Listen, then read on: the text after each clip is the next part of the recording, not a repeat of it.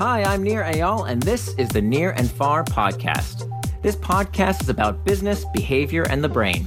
On this show, I do a few things. I read quick articles I've written about topics shaping your behavior. I interview authors of books I enjoy, and from time to time, I devote episodes to answering your questions. If you want to ask me a question, visit the podcast page on iTunes, go to ratings and reviews, and ask me a question by leaving a review. I promise to read it and possibly include your question in a future episode, so please, ask me anything. Now, enjoy the episode, and for more, you can always visit me at nearandfar.com. How to make sure working from home doesn't mean you're always working. By Nir Eyal, narrated by Johnny Heller. To keep the workday from consuming your life, learn to become indistractable. When large swaths of the U.S. population transitioned to work from home in March 2020, they lost that critical physical boundary between their work domain and other life domains. As a result, those facets of life have bled into each other, with work often taking precedence. A September 2021 study showed Americans' work week has gotten 10% longer. It determined the length of a workday based on when employees sent their first and last messages each day. What does that mean? It means we're spending more time logged on, but it doesn't necessarily indicate we're getting more done. Many of us are so distracted and unproductive at home that our work schedules are inadvertently taking over the entire day. It's tragic, but not surprising. At home is a set of distractions that we previously didn't have access to during the workday, plus zero external accountability to prevent us from taking part in them. You might find yourself thinking, let me just throw in a load of laundry before writing that report. Or I can't focus. Maybe watching just one short Netflix show wouldn't hurt. And there's no one around to stop you. The office comes with its own trip-ups, but everyone in an office is there to work, supposedly. And studies show that we work better when we have an audience. If we are to confine our work to working hours, then we have to become indistractable at home. Here's how. Time box your calendar.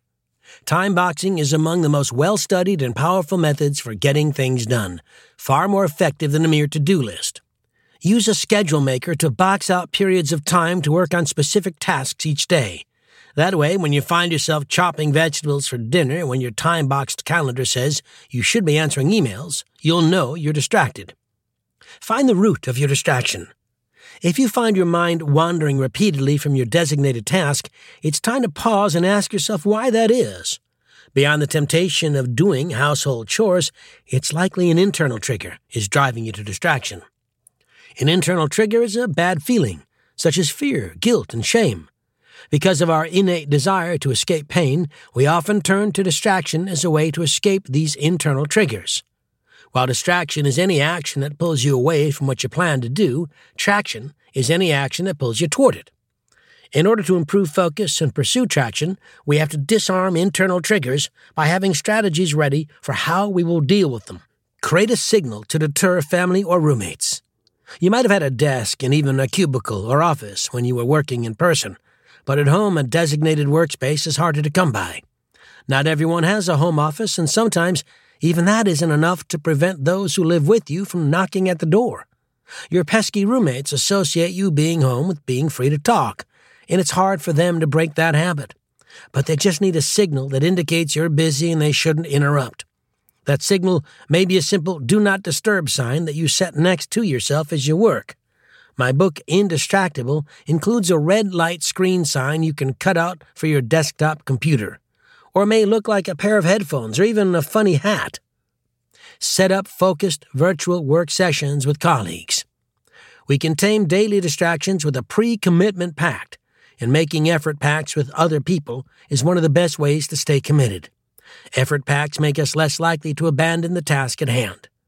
You may not be working in person with your colleagues, but you can still facilitate virtual work sessions to hold each other accountable and help you focus during work hours.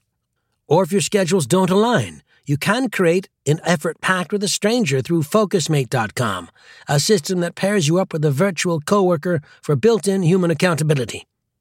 Break the cycle of responsiveness.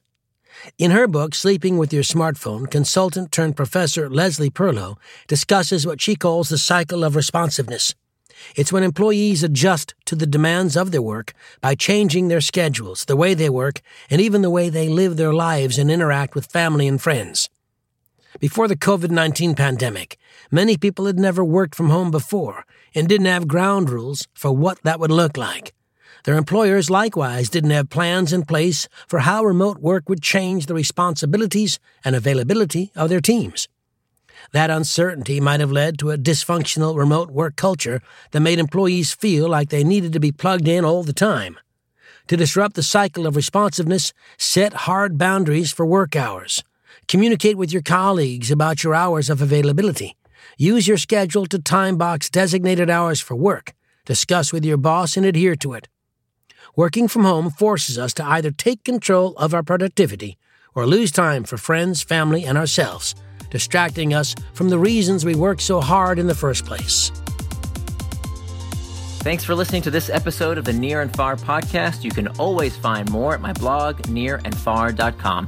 And don't forget, if you have a question you'd like me to explore in a future episode, leave me your question in the form of a review for the podcast on iTunes.